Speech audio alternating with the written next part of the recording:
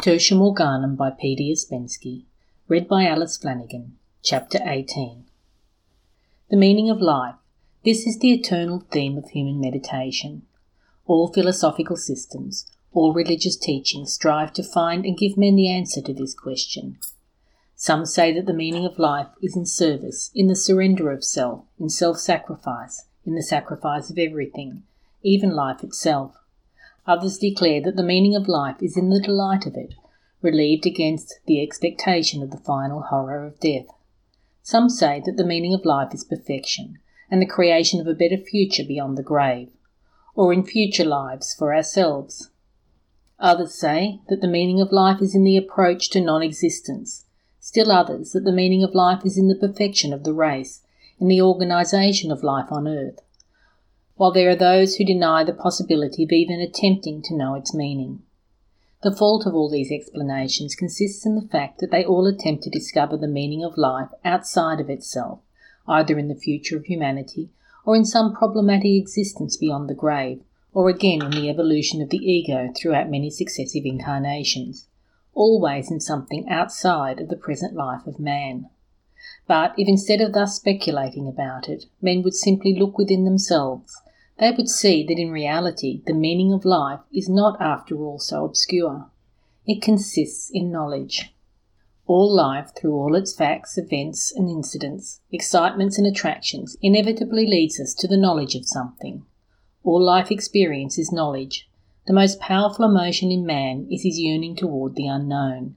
Even in love, the most powerful of all attractions, to which everything is sacrificed, is this yearning toward the unknown, toward the new, curiosity. The Persian poet-philosopher Al-Ghazali says, "The highest function of man's soul is the perception of truth." And this is asterisked. Al-Ghazali, The Alchemy of Happiness.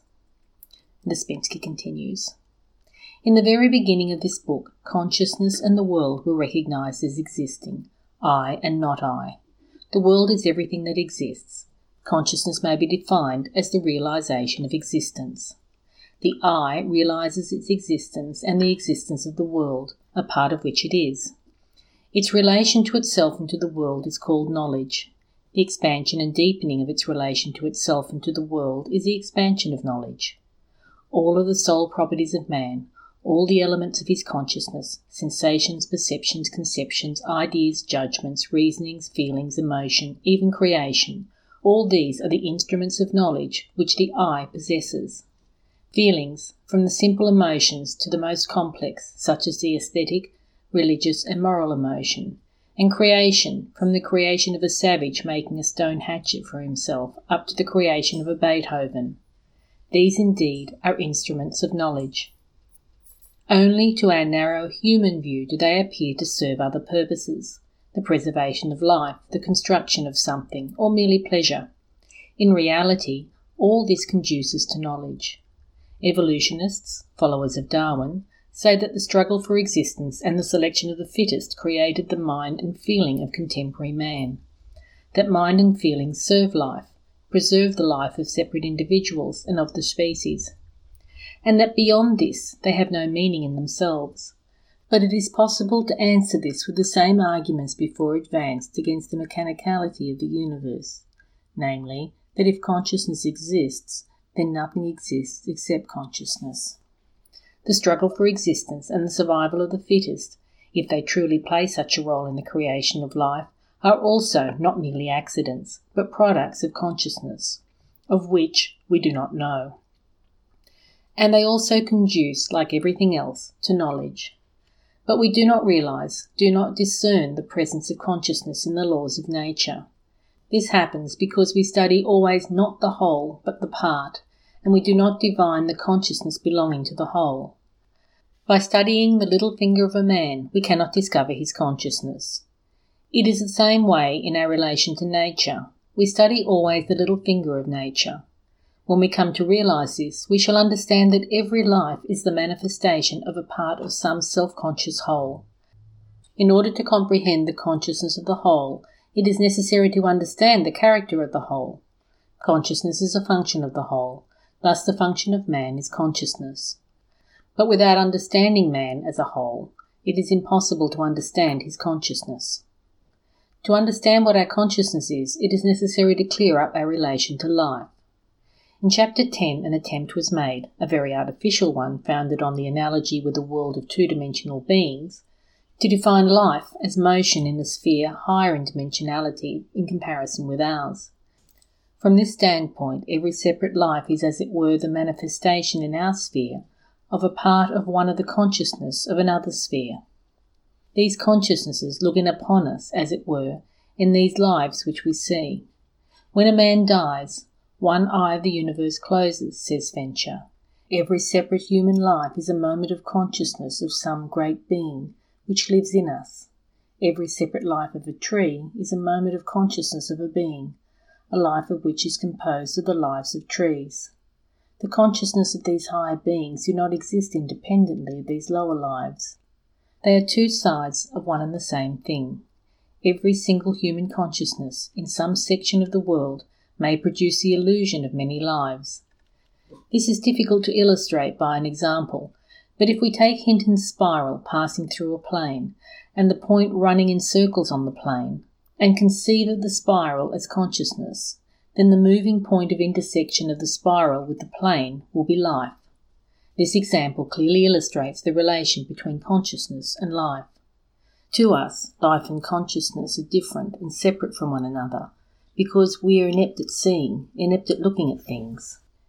And this in turn depends upon the fact that it is very difficult for us to step outside our frames of divisions. We see the life of a tree, of this tree, and if we are told that the life of a tree is a manifestation of consciousness, then we understand it in such a way that the life of this tree is the manifestation of the consciousness of this tree. But this is of course an absurdity resulting from a three-dimensional thinking, the Euclidean mind. The life of this tree is a manifestation of the consciousness of the species or family, or perhaps of the consciousness of the entire vegetable kingdom. In exactly the same way, our separate lives are manifestations of some great consciousness. We find the proof of this in the fact that our lives have no other meaning at all aside from the process of acquiring knowledge performed by us. A thoughtful man ceases to feel painfully the absence of meaning in life only when he realizes this, and begins to strive consciously for that of which he strove unconsciously before.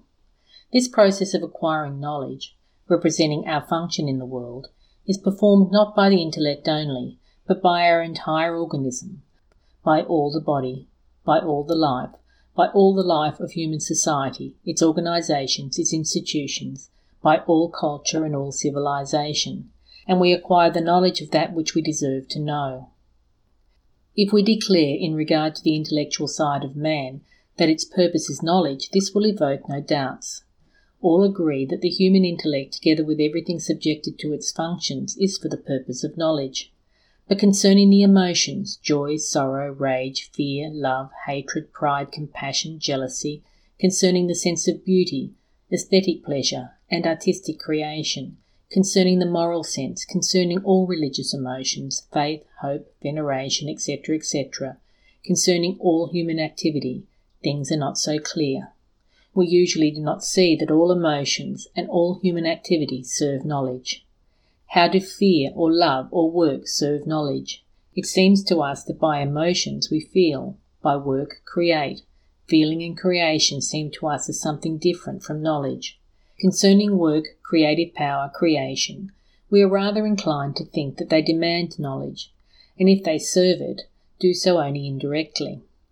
In the same way, it is incomprehensible how religious emotions serve knowledge. Usually, the emotional is opposed to the intellectual, heart to mind. Some place cold reason or intellect over against feelings, emotions, aesthetic pleasure, and from these they separate the moral sense, the religious sense, and spirituality. The misunderstanding here lies in the interpretation of the words intellect and emotion. Between intellect and emotion there is no sharp distinction. Intellect, considered as a whole, is also emotion. But in everyday language and in controversial psychology, reason is contrasted with feeling. Will is considered a separate and independent faculty. Moralists consider moral feeling as entirely distinct from all these. Religionists consider separately spirituality or faith. One often hears such expressions as reason mastered feeling, will mastered desire, the sense of duty mastered passion, spirituality mastered intellectuality, faith conquered reason. But all these are merely incorrect expressions of controversial psychology, just as incorrect as are the expressions sunrise and sunset. In reality, in the soul of man, nothing exists save emotions, and the soul life of man is either a struggle or an adjustment between different emotions.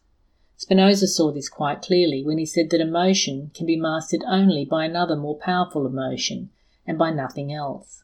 Reason, will, feeling, duty, faith, spirituality, mastering some other emotion, can conquer only by force of the emotional element contained in them. The ascetic who kills all desires and passions in himself, kills them by the desire for salvation.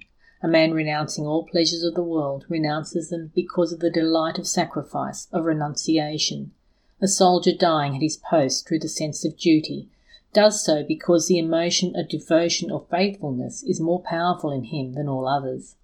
A man whose moral sense prompts him to overcome passion in himself does so because the moral sense, i.e. emotion, is more powerful than all his other feelings, other emotions. In substance, all this is perfectly clear and simple, but it has become confused and confusing simply because men, calling different degrees of one and the same thing by diverse names, began to see fundamental differences where there were only differences in degree. Will is the resultant of desires. We call that man strong-willed, in whom the will proceeds on definite lines without turning aside. And we call that man weak-willed, in whom the line of the will takes a zigzag course, turning aside here and there under the influence of every new desire. But this does not mean that will and desire are something opposite. Quite the reverse. They are one and the same, because the will is composed of desires.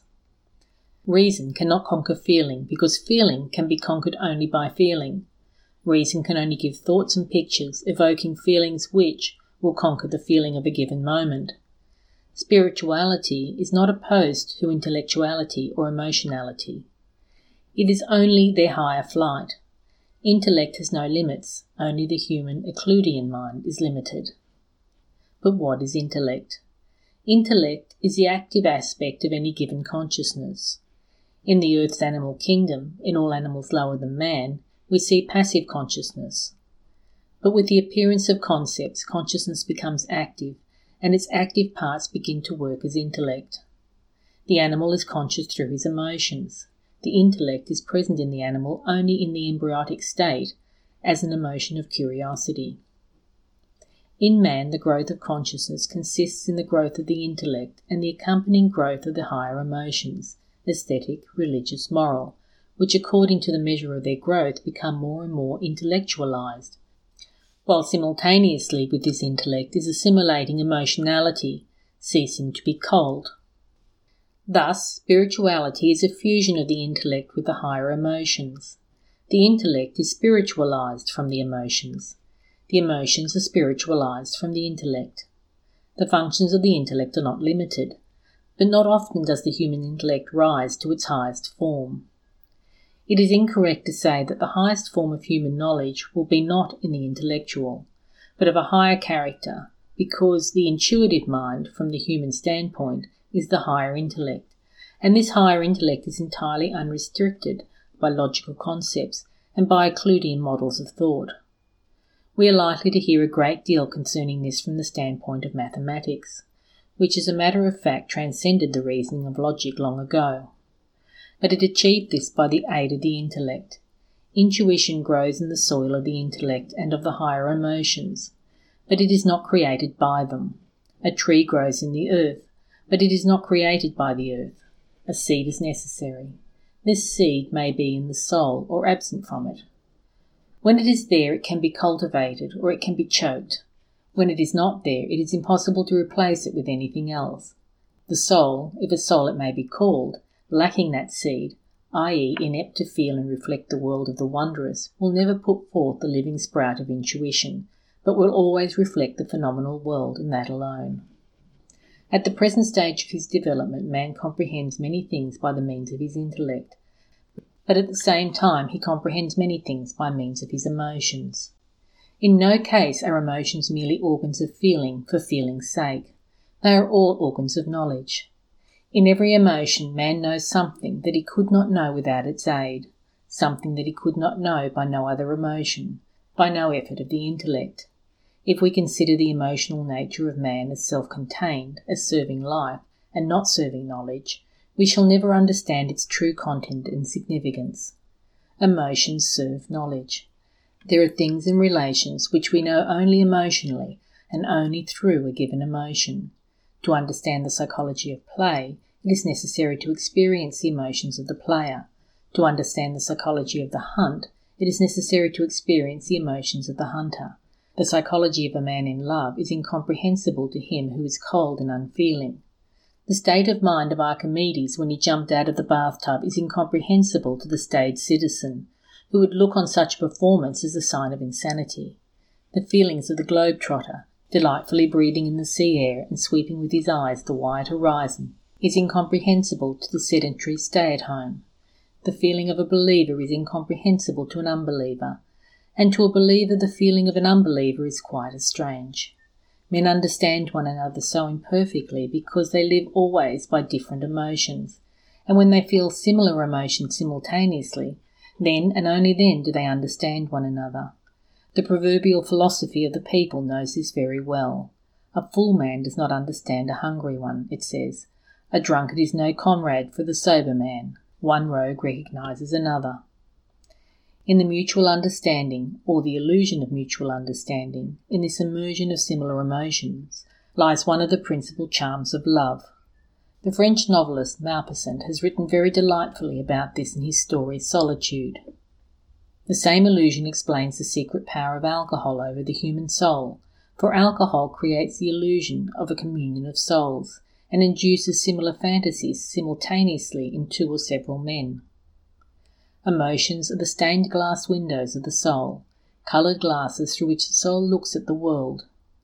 Each such glass assists in finding in the contemplated object the same or similar colours, but it also prevents the finding of opposite ones. Therefore, it has been correctly said that a one-sided emotional illumination cannot give a correct perception of an object. Nothing gives one such a clear idea of things as the emotions, yet nothing deludes one so much. Every emotion has a meaning for its existence, although its value from the standpoint of knowledge varies. Certain emotions are important and necessary for the life of knowledge, and certain emotions hinder rather than help one to understand. Theoretically, all emotions are an aid to knowledge. All emotions arose because of the knowing of one or another thing. Let us consider one of the most elementary emotions, say the emotion of fear.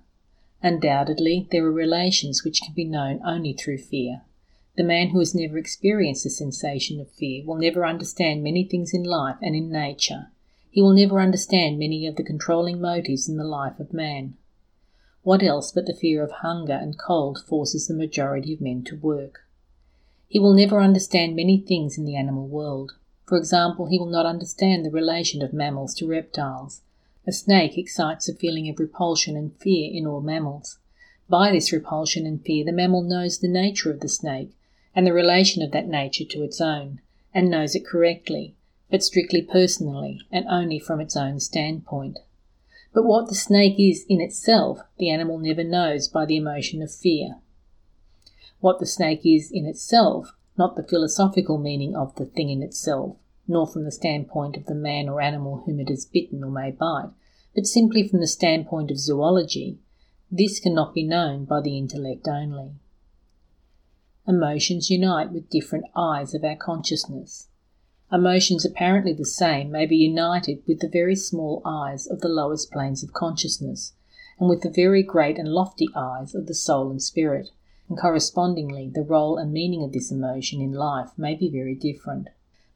The continual shifting of emotions, each of which calls itself I and strives to establish power over man, is the chief obstacle to the establishment of a constant I.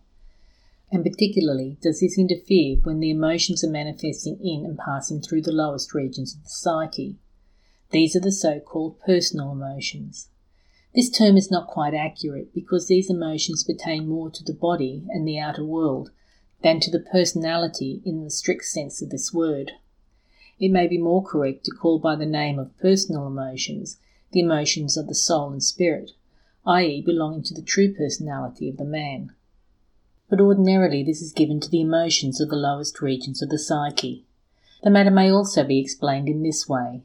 Emotions on the higher planes know that they are not the personality, although they are nearer to the personality, while on the lower planes they assume the appearance of the personality and impose themselves as such, create a pseudo-personality as it were.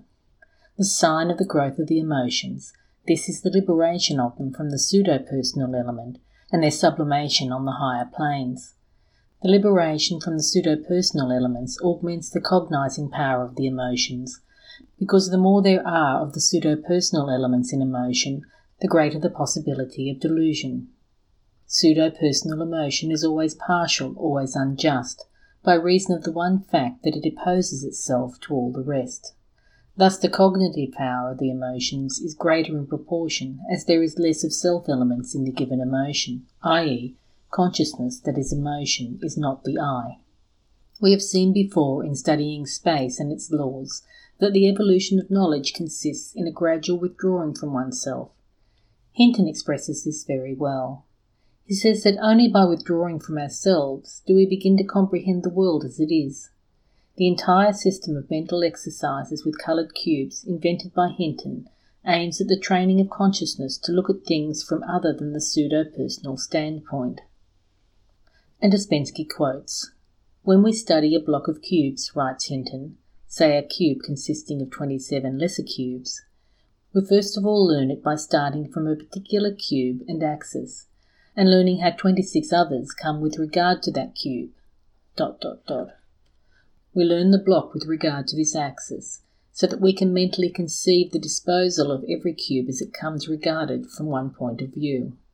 Next we suppose ourselves to be in another cube at the extremity of another axis, and looking from this axis we learn the aspect of all the cubes, and so on. Thus we impress on the feelings what the block of cubes is like from every axis. In this way we get a knowledge of the block of cubes. Now, to get the knowledge of humanity, we must study it from the standpoints of the individuals composing it. The egoist may be compared with the man who knows a cube from one standpoint only. Those who feel superficially with a great many people are like those learners who have a slight acquaintance with a block of cubes from many points of view. Those who have deep attachments are like those who know them well from only one or two points of view. And after all, perhaps the difference between the good and the rest of us lies rather in the former being aware. There is something outside of them which draws them to it, which they see, while we do not. And this is * C.H. Inden, A New Era of Thought. And Ouspensky continues, "Just as it is incorrect in relation to oneself to evaluate everything from the standpoint of one emotion, contrasting it with all the rest, so it is correspondingly incorrect in relation to the world and men to evaluate everything from the standpoint of one's own I, contrasting oneself with the rest. Thus the problem of correct emotional knowledge consists in the fact that one shall feel in relation to the world and men from one standpoint other than the personal, shall feel not only for oneself, but also for others.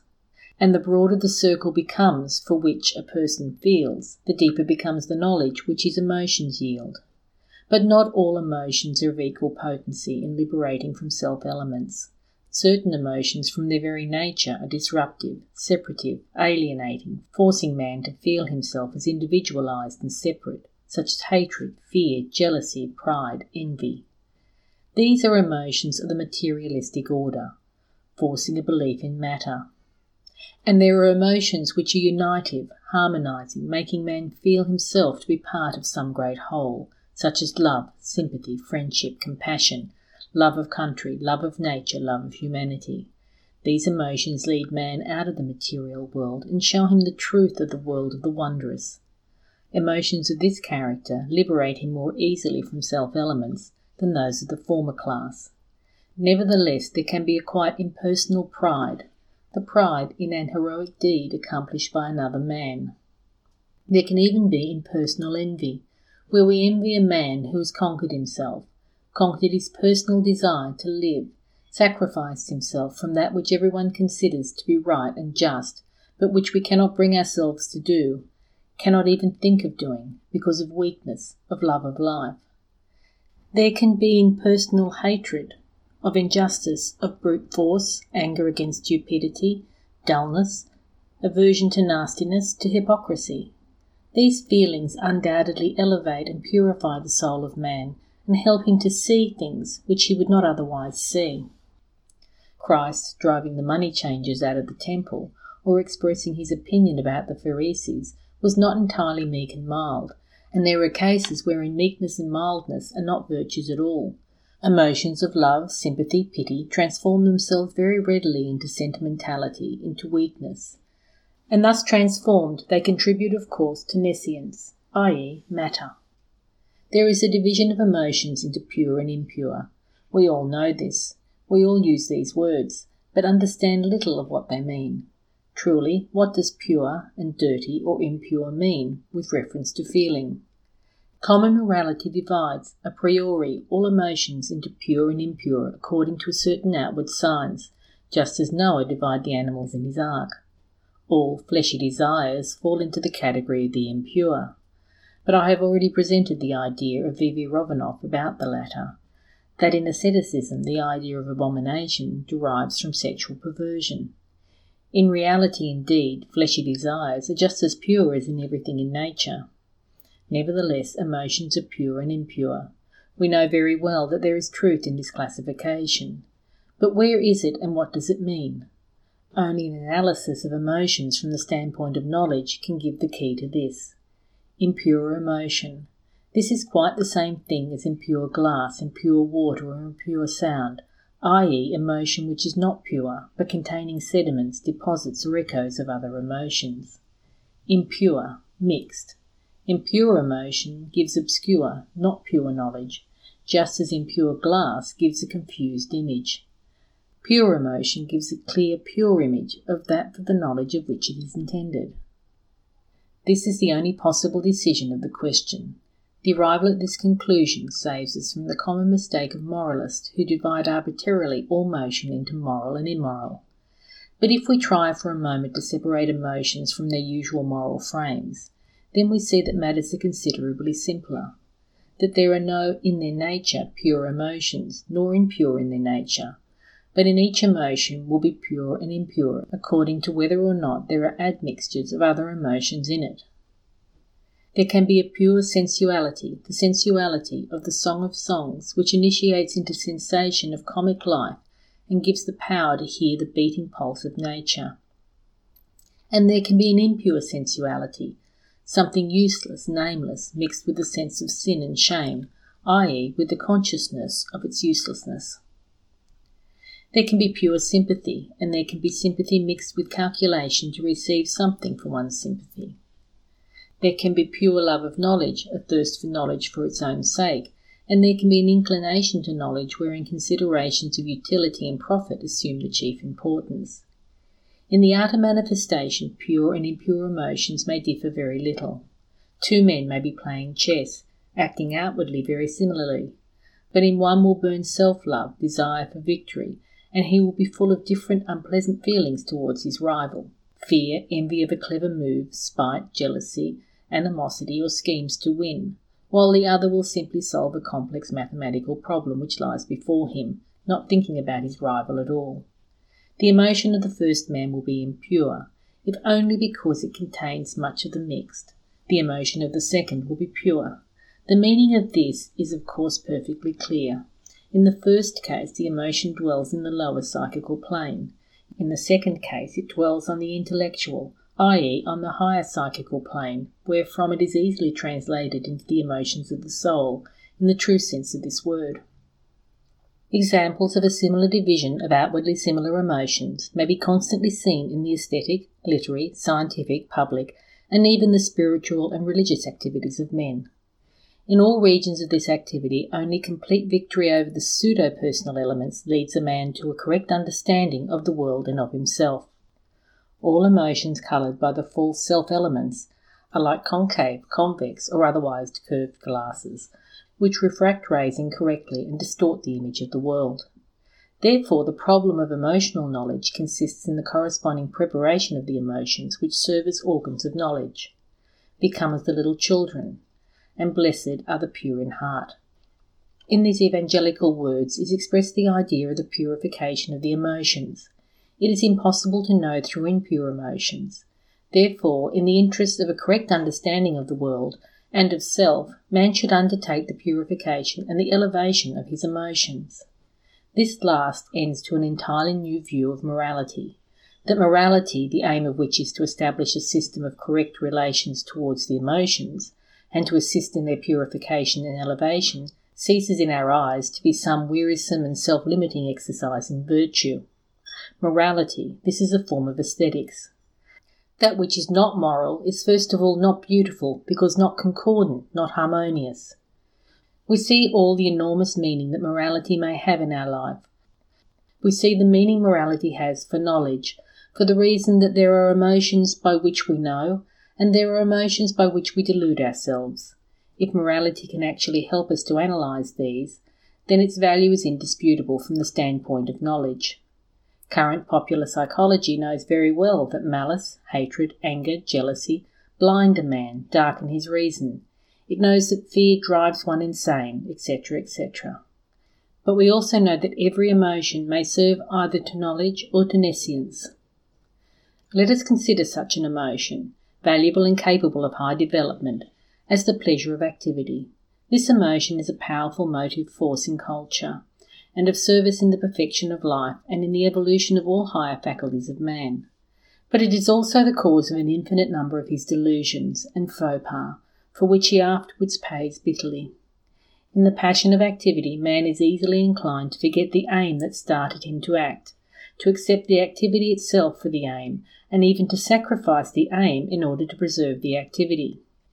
This is seen with especial clearness in the activity of various spiritual movements. Man, starting out in one direction, turns in the opposite one without himself noticing it, and often descends into the abyss thinking that he is scaling the heights. There is nothing more contradictory, more paradoxical than the man who is enticed away by activity. We have become so accustomed to man that the strange perversions to which he is sometimes subject fail to startle us as curiosities. Violence in the name of freedom, violence in the name of love, the gospel of Christianity with sword in hand, the stakes and the Inquisition for the glory of God of mercy, the oppression of thought and speech on the part of the ministers of religion. All these are incarnated absurdities of which humanity is capable by reason of its own strange duality. And this is asterisked by Ouspensky. Concerning this duality, see later in regard to the two races of species of men, chapter 23, and the table of forms of consciousness, which will be up on the website. And Ouspensky continues, a correct understanding of morality can preserve us in some degree from such perversions of thought. In our life in general there is not much of morality. European culture has gone along the path of intellectual development. The intellect invented and organised without considering the moral meaning of its own activity. Out of this arose the situation that the crown of European culture is the dreadnought. Many people realise this and on account of it assume a negative attitude toward culture. But this is unjust. European culture created much besides dreadnoughts that is new and valuable, facilitating life. The elaboration of the principles of freedom and right, the abolition of slavery, that these are indeed normal, the victory of man in many regions where nature presented to him a hostile front, the methods for the distribution of thought, the press, the miracles of contemporary medicine and surgery, all these are indisputably real conquests, and it is impossible not to take them into consideration. But there is no morality in them. The man of European culture invents with equal readiness a machine gun and a new surgical apparatus. European culture began from the life of the savage, taking this life as an example, as it were, and starting to develop all its sides to the utmost without thinking of their moral aspects. The savage crushed the head of his enemy with a simple club. We invented for this purpose complicated devices, making possible the crushing of hundreds of thousands of heads at once. Therefore, such a thing as this happened. Aerial navigation, toward which men had looked forward for millenniums, finally achieved, is used first of all for the purposes of war. Morality, This is the coordination and the necessity for coordination of all sides of life with the higher emotions and the higher comprehensions of the intellect.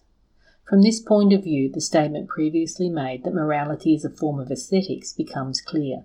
Aesthetics, the sense of beauty, is a sensation of the relation of parts to a whole and the perception of the necessity of a certain harmonious relation. And morality is the same. Those actions, thoughts and feelings are not moral which are not coordinated, which are not harmonious with the higher understanding and the higher sensations accessible to man. The introduction of morality into our life would make it less paradoxical, less contradictory, more logical, and most important, more civilized.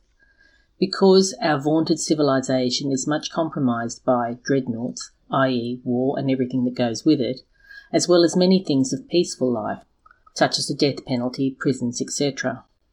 Morality, or moral aesthetics in such a sense as we have shown here, is necessary to us. Without it, we too easily forget that the word has after all a certain relation to the act. We are interested in many things, we enter into many things, but for some strange reason we fail to note the incongruity between our spiritual life and our life on earth. Thus we create two lives. In one we are preternaturally strict with ourselves, analyse with great care every idea before we discuss it. In the other we permit with extreme ease any compromises and easily keep from seeing that which we do not care to see. Moreover, we reconcile ourselves to this division. We do not find it necessary seriously to introduce into our lives our higher ideals, and almost accept as a principle the division of the real from the spiritual. All the indecencies of our life have arisen as a result of this.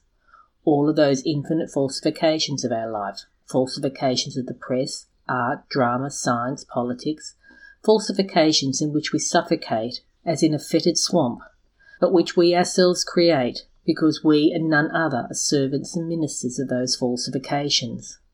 We have no sense of the necessity to introduce our ideas into life, to introduce them into our daily activity, and we even admit the possibility that this activity may go counter to our spiritual quests, in accordance with one of those established standards the harm of which we recognise, but for which no one holds himself responsible because he did not create them himself. We have no sense of personal responsibility, no boldness, and we are even without the consciousness of their necessity. All this would be very sad and hopeless if the concept we were not so dubious. In reality, the correctness of the very expression we is subject to grave doubt. The enormous majority of the population of this globe is engaged in the effort in destroying, disfiguring and falsifying the ideas of the minority. The majority is without ideas. It is incapable of understanding the ideas of the minority, and left to itself, it must inevitably disfigure and destroy. Imagine a menagerie full of monkeys. In this menagerie a man is working. The monkeys observe his movements and try to imitate him, but they can imitate only his visible movements. The meaning and aim of these movements are closed to them. Therefore their actions will have quite another result. And should the monkeys escape from their cages and get hold of the man's tools, then perhaps they will destroy all his work and inflict great damage on themselves as well. But they will never be able to create anything. Therefore, a man would make a great mistake if he referred to their work and spoke to them as we. Creation and destruction, or more correctly, the ability to create or the ability only to destroy, these are the principal signs of the two types or races of men. Morality is necessary to us. Only by regarding everything from the standpoint of morality is it possible to differentiate unmistakably the work of man from the activity of apes. But at the same time delusions are nowhere more easily created than in the region of morality. Allured by his own particular morality and moral gospel, a man forgets his aim of moral perfection, forgets that this aim consists in knowledge. He begins to see an aim in morality itself. Then occurs the a priori division of the emotions into good and bad, moral and immoral. The correct understanding of the aim and meaning of the emotions is lost along with this. Man is charmed with his niceness. He desires that everyone else should be just as nice as he, or as that remote ideal created by himself. Then appears delight in morality for morality's sake, a sort of moral sport. the exercise of morality for morality's sake. A man under these circumstances begins to be afraid of everything. Everywhere in all manifestations of life, something immoral begins to appear to him, threatening to dethrone him or others from that height to which they have risen or may rise. This develops a preternaturally suspicious attitude toward the morality of others. In an ardour of proselytism, desiring to popularise his moral views, he begins quite definitely to regard everything which is not in accord with his morality as hostile to it. All this becomes black in his eyes. Starting with the idea of utter freedom, by arguments, by compromises, he very easily convinces himself that it is necessary to fight freedom. He already begins to admit a certain censor of thought. The free expression of opinions contrary to his seems to him inadmissible. All this may be done with the best intentions, but the results of it are very well known. There is no tyranny more ferocious than the tyranny of morality. Everything is sacrificed to it. And of course there is nothing so blinding as such tyranny, as such morality. Nevertheless, humanity needs morality, but of a different kind, such as is founded on the real data of superior knowledge. Humanity is passionately seeking for this, and perhaps will find it. Then on the basis of this new morality will occur a great division, and those few who will be able to follow it will begin to rule others, or they will disappear altogether. In any case, because of this new morality, and those forces which it will engender, the contradictions of life will disappear, and those biped animals which constitute the majority of humanity will have no opportunity to pose as men any longer. The organised forms of intellectual knowledge are science founded upon observation, calculation and experience, and philosophy founded upon the speculative method of reasoning and drawing conclusions. The organised form of emotional knowledge are religion and art. Religious teachings, taking on the character of different cults, are founded entirely upon the emotional nature of man. Magnificent temples and gorgeous vestments of priests and acolytes, the solemn ritual of worship, processions, sacrifices, singing, music, all these have as their aim the attuning of man in a certain way, the evoking in him of certain definite feelings. The same purpose is served by religious myths, legends, stories of lives of heroes and saints, prophecies, apocalypses. These all act upon the imagination, upon the feelings. The aim of it is to give God to man, to give him morality, i.e., to give him a certain knowledge of the mysterious side of the world. Religion may deviate from its true aim, may serve earthly interests and purposes, but its foundation is the search for truth, for God. Art serves beauty, i.e., emotional knowledge of its own kind. Art discovers beauty in everything and compels man to feel it and therefore to know. Art is a powerful instrument of knowledge of the noumenal world. Mysterious depths, each one more amazing than the last, open to the vision of man when he holds in his hands the magical key. But let him only think that this mystery is not for knowledge, but for pleasure in it, and all the charm disappears at once. Just as soon as art begins to take the delight in that beauty which is already found, instead of the search for new beauty, an arrestment occurs, and art becomes a superfluous ethicism, encompassing man's vision like a wall. The aim of art is the search for beauty, just as the aim of religion is the search for God and truth. And exactly as art stops, so religion stops also as soon as it ceases to search for God and truth, thinking that it has found them. This idea is expressed in the precept, "Seek the kingdom of God and his righteousness." Science, philosophy, religion, art, these are forms of knowledge. The method of science is experiment. The method of philosophy is speculation. The method of religion and art is moral or aesthetic emotional inspiration. But both science and philosophy, religion and art, begin to serve the true knowledge only when intuition commences to manifest in them, and by intuition is meant the sensing and finding of some inner property in things. In general, it is quite possible to say, and perhaps it will be most true to fact, that the aim of even purely intellectual systems of philosophy and science consists not at all in the giving to man of certain data of knowledge, but in the raising of man to such a height of thinking and feeling as to enable him to pass to those new and higher forms of knowledge to which art and religion approach more nearly. End of chapter 18.